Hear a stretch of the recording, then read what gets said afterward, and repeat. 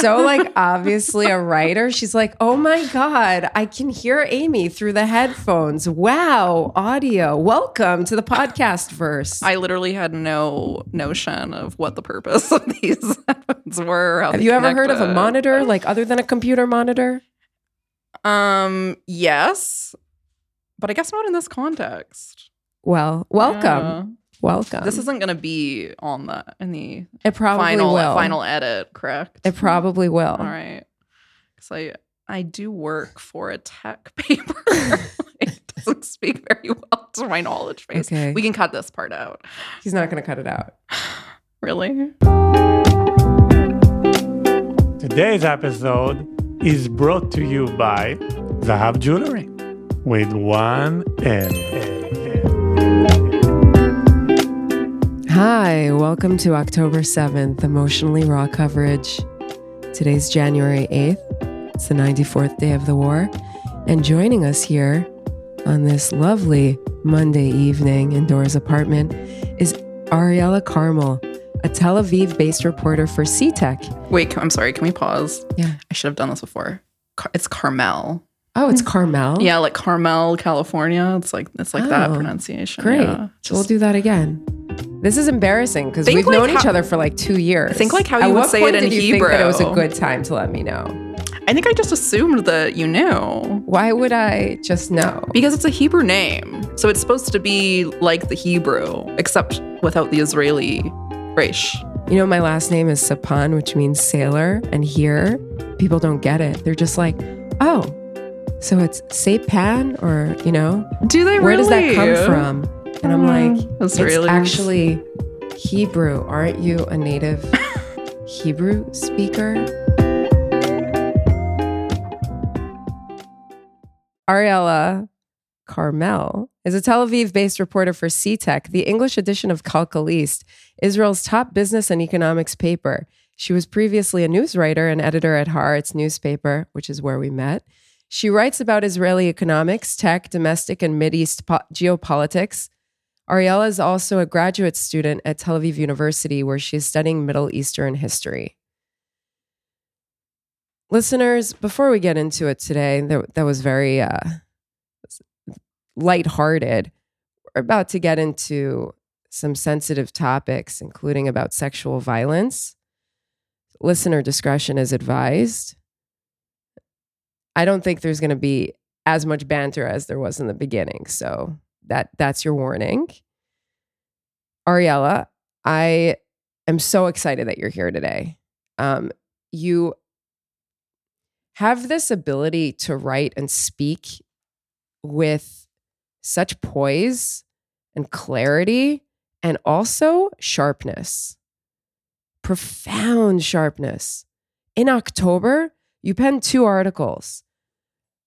One, Israeli women are under brutal attack and there is complete silence, was published on the 30th of October, before there was the social media account, Me Too Unless You're a Jew, before there was as much uproar as we've been seeing in recent months about the silence of feminist and women's organizations abroad, about the, as the New York Times called it in their recent, I don't know, I'm going to say this sarcastically, discovery about the weaponization of sexual violence by Hamas fighters on October 7th. You really drew a microscope to what was going on. And there was another article that you wrote on the 17th of October, just 10 days after October 7th, Dancing on Our Graves, Hamas's War on Israel and the World's Moral Confusion, which I think I was just so struck by, beyond anything else, your ability to live here in this moment with everything going on, and to author one of my favorite articles that's been published since the 7th. I'm going to read a short excerpt, and then we're going to dive right in. Here we go. Perhaps the most insidious and paradoxical response is denial. Social media, where so much of this discourse has moved, and international media are at times parroting Hamas propaganda, suggesting that Israel is exaggerating or flatly lying about the extent of the carnage perpetrated by Hamas. This is despite the fact that Hamas meticulously documented their crimes and proudly disseminated images and video footage across social media, making their subsequent denial all the more absurd. Due to the rampant skepticism of a public who uncritically consumes Hamas propaganda, but interrogates every sentence written by Israelis, we are not permitted to concentrate on mourning our dead or rebuilding our shattered lives, but must simultaneously act as investigators and prosecutors to collect survivor testimony and proof. For example, reports that beheaded babies were found at Kibbutz Kfar Aza almost immediately elicited widespread skepticism and demand for evidence, even though it was confirmed by journalists at the scene, the IDF, which invited foreign and domestic press to witness the atrocities, the Israeli government, and President Biden. For our listeners who listen to our episodes from around the same time, I was a zoo. I was just like in here crying, ranting, raving. Everything is in that article. Everything from the double standard to the silence in the other article, like the whole world, all the dots of everything that's just struck me to my core. And you were able to bring that out. And so without further ado, I'd love to jump into it with you about kind of where you sense this might be coming from, and kind of the thread of history that I think stretches back before October 7th. Well, I think I'll thank you, and then I'll do that. For sure. Okay. You can take out the too when you edit this, because I'll do it a million times.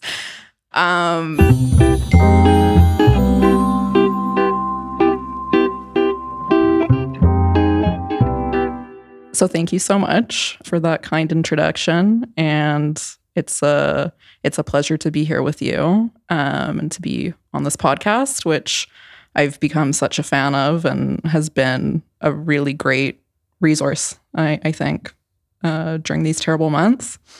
It's definitely not a pleasure to be discussing what we're discussing today, and which is still an ongoing crisis. It's not an issue that took place 3 months ago. It's an ongoing, continuing attack. And we were reminded of that today. I just want to highlight that the Daily Mail published 4 images, not just with the permission, but I believe with the request, at the request of families of 4 female hostages that are still being held in Gaza in Hamas captivity. They're all, I believe that they're all tatzbitaniot. There are 4 19-year-olds who were all soldiers at the Nahroz base, and the images that were released are deeply graphic and distressing. They're all bloody and bruised and clearly in distress. And they're images that hadn't been shared until now, because I think unofficially there is a policy within Israeli media and communications that we don't disseminate Hamas propaganda videos on Israeli media. Typically, we just show screenshots, if any, but not the video in its entirety. And in this case, those images weren't even shared because they're so distressing to look at. But as we approach the 100th day now, I think are we on day 94 today? So as we approach the 100th day in less than a week of the remaining hostages being in captivity, including these 4 girls, their families have become understandably so desperate to take any opportunity that they can to remind the world that they're still there. And we know with a greater degree of confirmation what kind of conditions they're living through and what they're being subjected to. And it takes on an even greater sense of urgency. Chen Goldstein Almog, who was released from captivity, I believe, after 51 days, in that Daily Mail piece said that she encountered some of the females who are still being held in captivity. And this is a quote: "There were girls who spent 50 days and more alone. When they were sad, crying, their captors would stroke them and touch them, They described accounts of sexual abuse under gunpoint on a regular basis. Some of the girls were badly wounded and haven't been getting proper medical care, gunshot wounds, even lost limbs. They said they can cope with the disability, but not with the manner they were constantly violated. Yeah, so Chen and her daughter Agam were two of the hostages that were released in the last exchange, for lack of a better term, at the end of November, early December. And both of them have spoken more than once now about not only the conditions that they experienced, but that they also came into contact with hostages that are still there, including young women, and that they were subjected to sexual assault amongst the various other forms of physical and mental torture that they have been subjected to. And this is in addition to the fact that we know that numerous hostages that have returned reported sexual assault to the doctors that treated them. And it's just the worst confirmation of what we all, I think, suspected to be the case and wished deeply that we were wrong, but of course we're not. And I think that it's so central, the sexual violence of the October 7th attack and the ongoing sexual violence that the women and also, by the way, male hostages have also been subjected to. That's also been made known via the returning hostages and also reports from October 7th. I think all of this is so central to understanding the attack in its entirety and the world's reaction to it.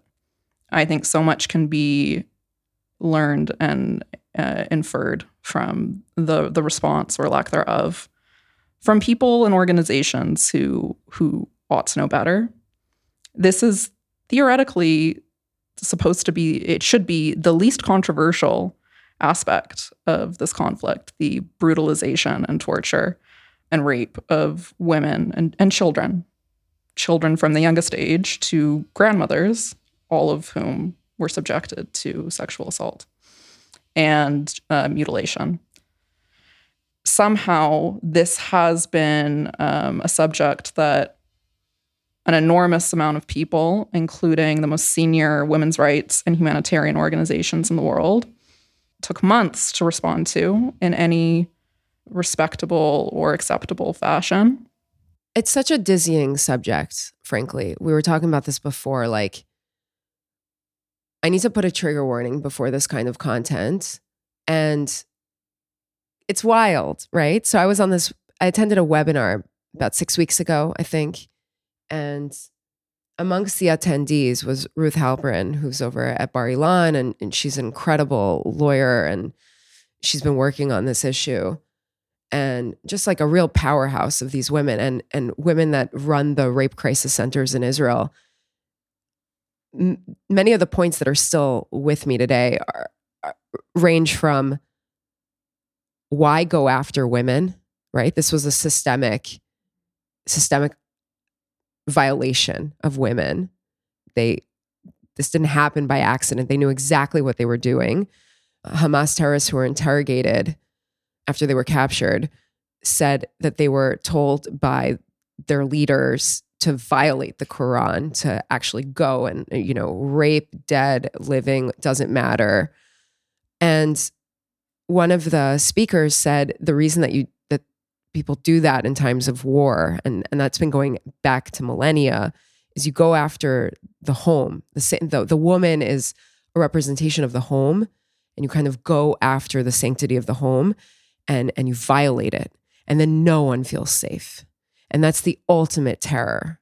And it really, really is the ultimate terror. And then the other thing that jumps out at me from that webinar is a doctor who was saying, when a lot of people hear rape, they're like, oh, okay, it was bad. There's going to be mental and emotional damage from that. And, the person will have, there's also physical damage. There's tearing, there's STDs, there's unwanted pregnancies. There was either Chen Goldstein or her daughter, Almog, who said, these women don't even have like sanitary pads with which they can keep healing their wounds. And who knows if they're still being violated. And there were, towards the end of the exchanges or right afterwards, there was something that came out of a spokesperson, I believe, for the US State Department that said that Hamas intentionally won't release some of the young women because it doesn't want the world to find out about what happened to them. There is something, so going back to like losing your train of thought, there's something really dizzying about this subject matter, because on a really personal, visceral level, it hits you to your core. And then there's also like, we need to talk about this. We need to talk about every aspect of this. And so much of it isn't discussed. Like, you watch the news on primetime, and yeah, even when they do talk about sexual violence, it's like, I don't think most people think about the unwanted pregnancies and the STDs and the physical ramifications of sexual violence. It is such complex subject matter. And there is such a double standard in terms of the UN. And I'm wondering, like, what are your thoughts on that? Because, you know, you've gotten to speak to Ruth and other people that are in this arena. And I have a few things to say. So, Ruth Halpern Kadari, she's a professor at Bar-Ilan, and she's one of the foremost experts in the country on women's rights and international law. And she also served on a UN body that is actually the Committee for Ending Discrimination Against Women.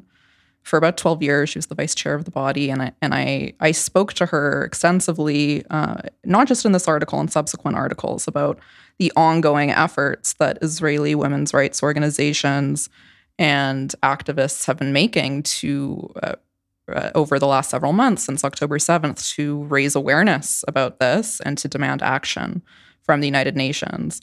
And the sense of desertion that I think so many Israeli women and of course Israelis in general felt to have experienced something like this, which is, by the way, probably the most well-documented human rights violation and mass atrocity in the modern era. So then, like, that's what's so absurd about the concept of denying this, the magnitude of what unfolded, because the perpetrators themselves were live streaming and filming their slaughter and their torture and their rampage through Israeli territory, and live streaming and sharing it with the world with glee and pride and gusto.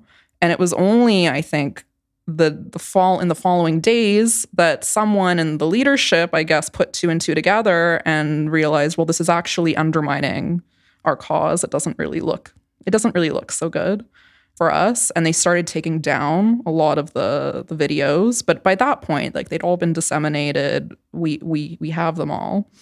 I think something that I want to highlight about the mass rape, and this is something that Dr. Kadari talks about a lot, is that it wasn't an incidental or ancillary aspect to the October 7th attack. It was central. It was key.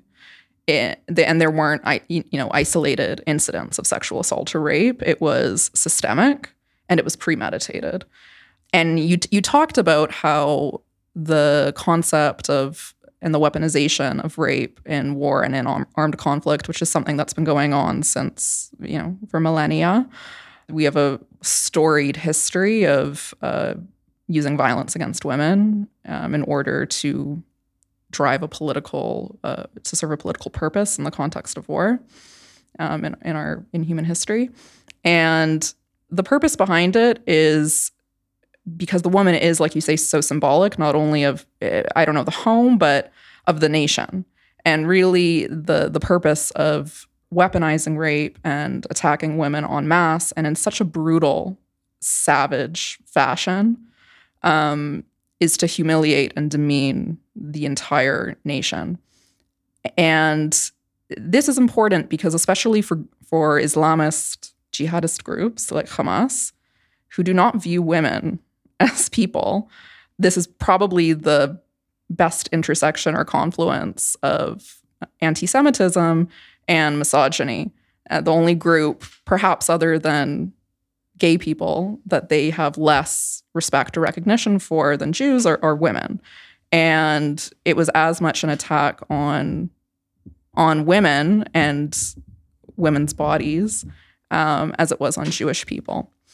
But because women are not considered full beings by adherents of ideologies like Hamas, really the purpose of it was to demean Israeli men and the Israeli state and the Israeli people, because women are really more like possessions and conduits in their minds, for producing the next generation of Israelis. So we're not seen as individuals, and I think that's really evident in the nature of the attacks, the dehumanization of the victims. And I think one of the things that was so striking for me, and I think for most people here, and it's the reason that these images haunt us, is because there are very few examples in modern history of mass rape on this scale that contained this kind of brutality. There are things that I read about in forensic reports, and which I had to comb through extensively when writing various articles on this subject, and survivors' testimony and testimony from first responders, things that I never encountered.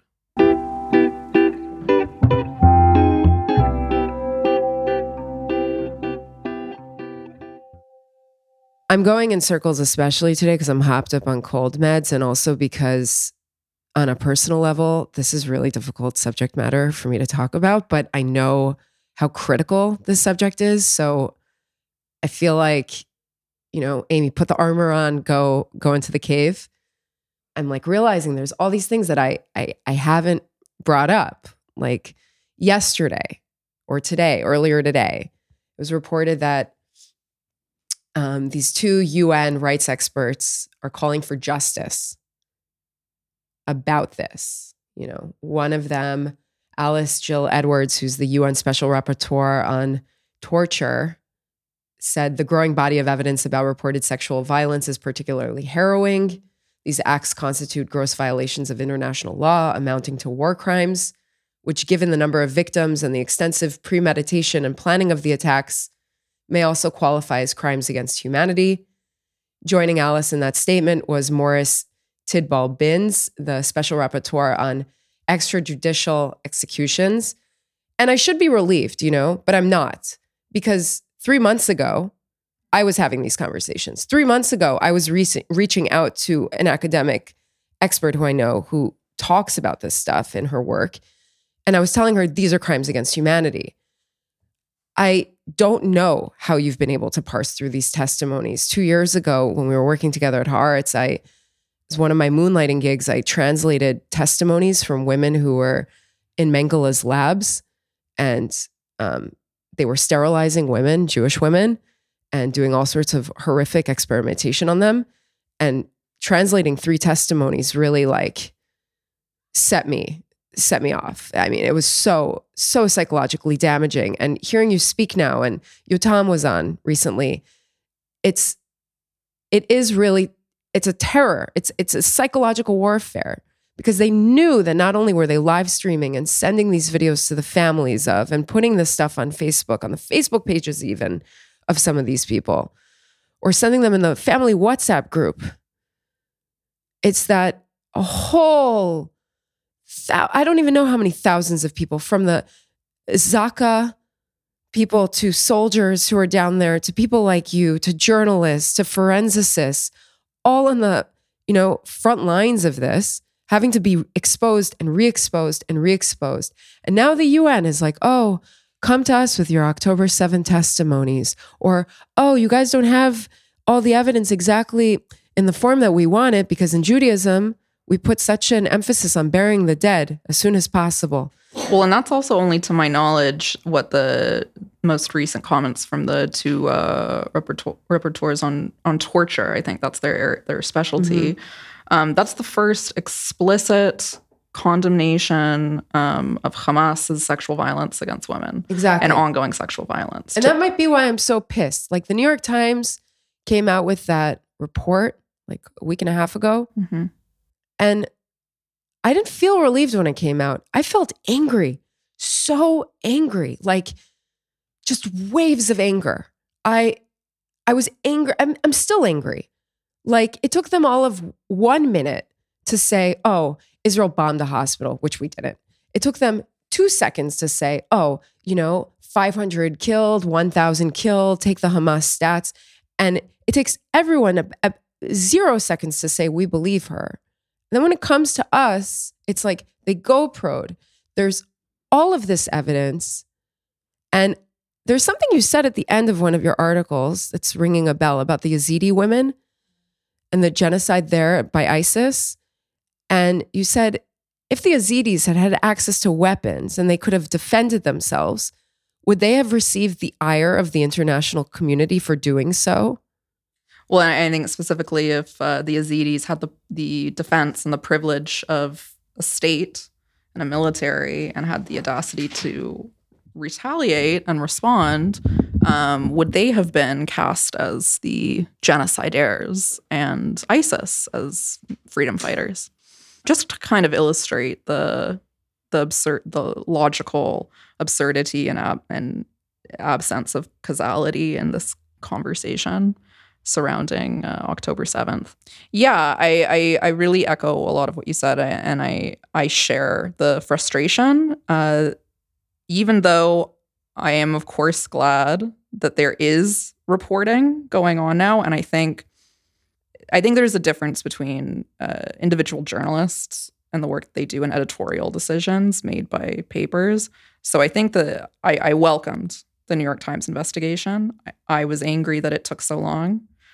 I wish that there had been interim reporting conducted prior to, because it's shocking to me that it took, I think, over 2 months, almost 3 months, to have really any coverage whatsoever. Where Tablet Magazine came out on October 8th with an article about, with eyewitness testimonies from Nova, right, from people who had seen this. Like you said, the interim reporting would have helped a bit. Well, and it's not, again, as if there wasn't enormous evidence that existed. And it was being covered within Israeli media, of course. And there was some international reporting, but it took a long time. And there is, of course, this double standard at play where whenever there is violence perpetrated against Israelis and violence is claimed from Israeli sources, it's interrogated. Every single line is interrogated. It's questioned. It requires months and months of investigation in order to corroborate it before it will be accepted as fact. But whenever there are claims of violence against Palestinians, even though those claims are coming from Hamas, it is immediately accepted as fact by the most senior news organizations in the world, by governments, by international human rights organizations. Even though we know that they are not at all reliable narrators, that they don't, for example, when it comes to casualty rates, distinguish between civilians and combatants. And just something I think about as well, we're still identifying bodies from October 7th. And like, for example, when the hospital was attacked, Shifa Hospital, and it was immediately claimed that it was the result of an Israeli airstrike, and we learned after the fact that was obviously not true. Immediately, it was like less than an hour that it came out that 500 people have died. And it's always 500. It's not ever 513 or 607. It's always an immediate even number. And I'm just saying, coming from a country where we're still identifying bodies 3 months after this attack, the idea that Hamas is able to identify the exact number of people less than an hour afterwards, and that's accepted as fact, to me, it's just indicative of how disproportionate and skewed reporting tends to be on this subject matter. And what is the signal? I don't understand. Dor made the wave sign. To talk about something else? No, it's like kind of, we're going to wrap this. For the music? Yeah, and we're going to go into a segment and then the... Oh, right. Okay, cool. Timing. So I feel like I ended, no?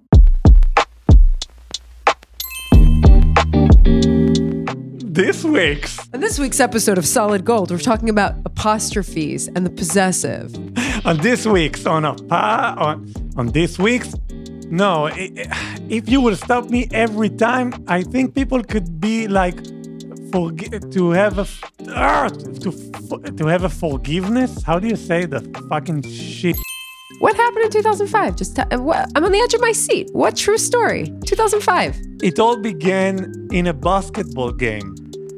I was such a loser, but you just do what you gotta do in Israel. You need to go to the military, and when you're a kid, you doing this like after school activity, which you don't want. So it's the last game of the season, like fourth quarter, the other team is leading by 2. And I'm like, I play like, I don't know, 3 minutes in a game. I just there for like the company and the good vibes, but I really don't want to be on the field right now. But I don't know what's happened. Suddenly, the most important game of the season, fourth quarter, I don't know, 2 minutes to the end, I find myself, the coach said, door goes up. And I'm like, what? Like, okay. And then, to be continued, because, commercial, it's short. It's just like 1 minute. No piercing, no problem. Head over to zahavjewelry.com with 1 L for gold body jewelry and use discount code DOR24, that's DOR24, for an additional 35% off your entire order. And you'll even get a free pair of 14-karat gold earrings in your first order.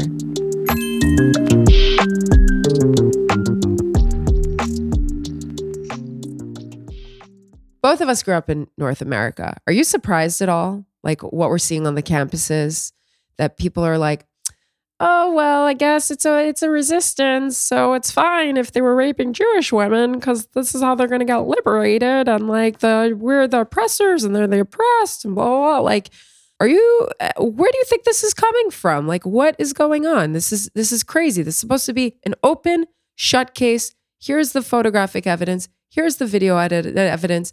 Here are the Hamas fighters saying, we went out there, our intention was to rape, kill, behead. We did that. This is what we wanted to do. And people abroad are like, I don't know if that's true. Could you speak to that a bit?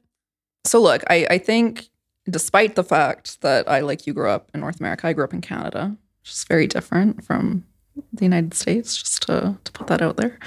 Despite my upbringing and that I attended a Canadian university and I was very aware of this discourse on campuses, I was still very shocked in the initial reaction from people that I perceived to be from my camp, liberal progressives, the North American and European political left, people that I went to school with, who I knew, and the fact that, I could have been in the South when this transpired. I have family from southern kibbutzim who spent their day on October 7th sitting in their bomb shelters.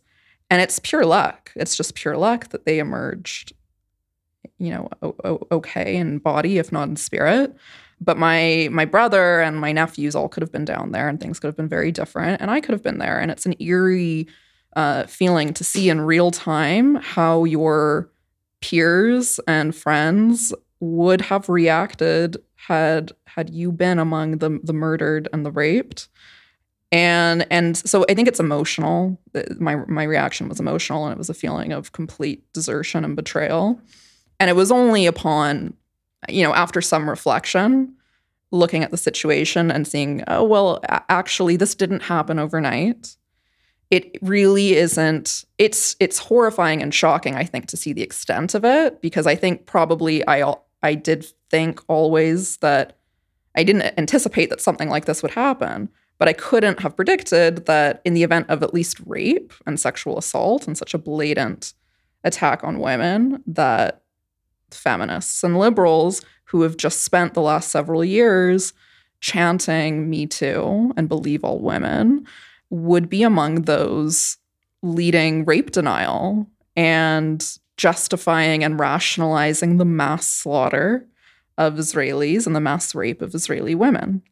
If you put it in the larger context, though, and look back on the development of the ideology on not just university campuses, I think they get the most attention because they're obviously so loud and vocal, but it's part of a larger ideology that's permeated the West and the left within North America and Europe for decades. And it used to be on the fringe, and it used to be, I think, a lot less impactful, but it's now come to permeate the mainstream to an extent, to the extent that people think that it's a reasonable position to suggest that not only are all Israelis colonizers and European imperialists, and really just to parrot whatever propaganda they've ingested, but to suggest that because of that all Israelis are fair game and that violence against them is sanctioned entirely. And this kind of thinking, it's not new. It has a long history. I think that it comes from viewing the world, which is this is how you're taught to view the world, I think, on a North American university campus, through a very binary lens through which the world is divided into angels and devils. And your membership in those groups is based on very specific criteria that typically has to do with the perspective of the state and the society in which you're living in. So if it's in the US, for example, and Americans, I think, are the worst at this in terms of projecting their own very specific political and societal dynamics onto other parts of the world, as though they're one and the same. And so in the US, for example, the lens through which everything is viewed is through racism and white supremacy. And so when Americans are looking at this conflict, it is only through that lens, and there is no recognition of the fact that there are different conditions that make that an inappropriate model to project onto this foreign conflict. And if you're in Europe, for example, everything is through the lens of colonialism and imperialism, which again is simply, it does not apply in the same way to Israel or to the Mideast. And I think that when you're unable to accept any nuance and you see the world only through a lens of oppressors and oppressed and victims and perpetrators, which is the case at the moment, when the reality is that, as Yuval Noah Harari, he talks about this, and he's talked about it recently, that most groups at one point or another, and often simultaneously, are both victims and perpetrators. And this obsession with viewing both the modern world and human history and power dynamics between different groups and cultures through this notion that there are some cultures and some societies that are pure and morally superior and untainted is just a historical hokum, and it's not helpful for understanding this conflict or any other. It's so sad to me that, in a sense, we've evolved to this point of these boxes. These boxes people are so keen on putting themselves and other people in, and then spending so much of their lives trying to get out of. There's something so static about a worldview that pits one side against the other.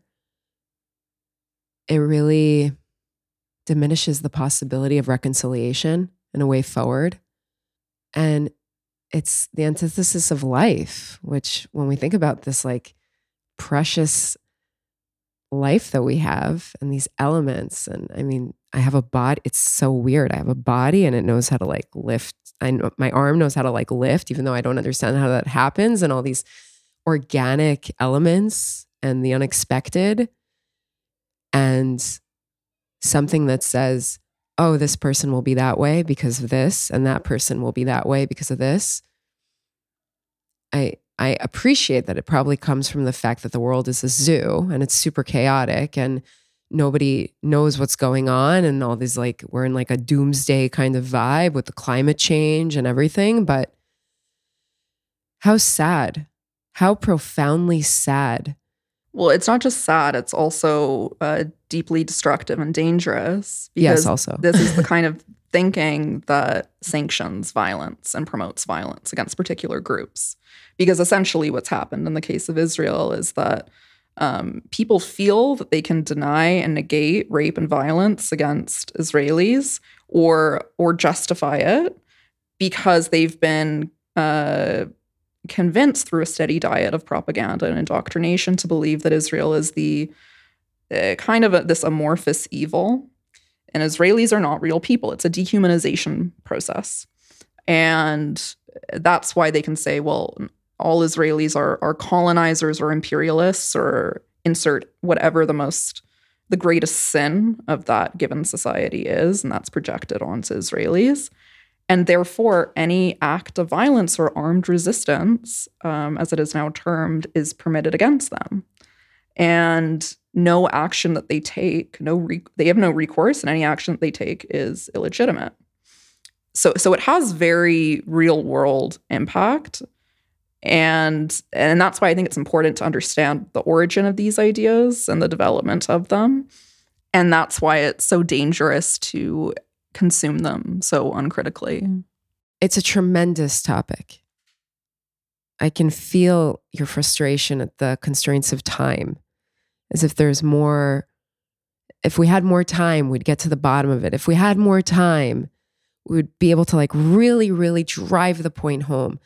This is millennia of Jew hatred, protocols of the elders of Zion, Mein Kampf, Soviet propaganda, Western leftist anti-Semitism. All these threads that connect. I think about our conversations leading up to this one. We can always do more and more. There's so much to be discussed here. For now, I'll say, you're right. It's not just sad, it's super dangerous. And I'm really, really grateful to you for being a frontline worker through this collective trauma, for pouring through the testimonies, for using your wit and intellect to write for all of us through this. I am deeply grateful to you for everything you've been doing, Ariela, and I'm super grateful to you for coming on today. Thanks so much for having me, Ames. Of course. Thank you so much to Shema, Home for Podcasts, Maya Schlesinger, Jonathan Gall, Dora Comet, Ariela Karmel. I'm Amy Sapan. Thank you so much for listening. If you'd like more emotionally raw coverage, we have an Instagram, Patreon, a YouTube channel, and even an email account. The handles are October 7th, the podcast. The email address is october7thepodcast@gmail.com. We love hearing from you.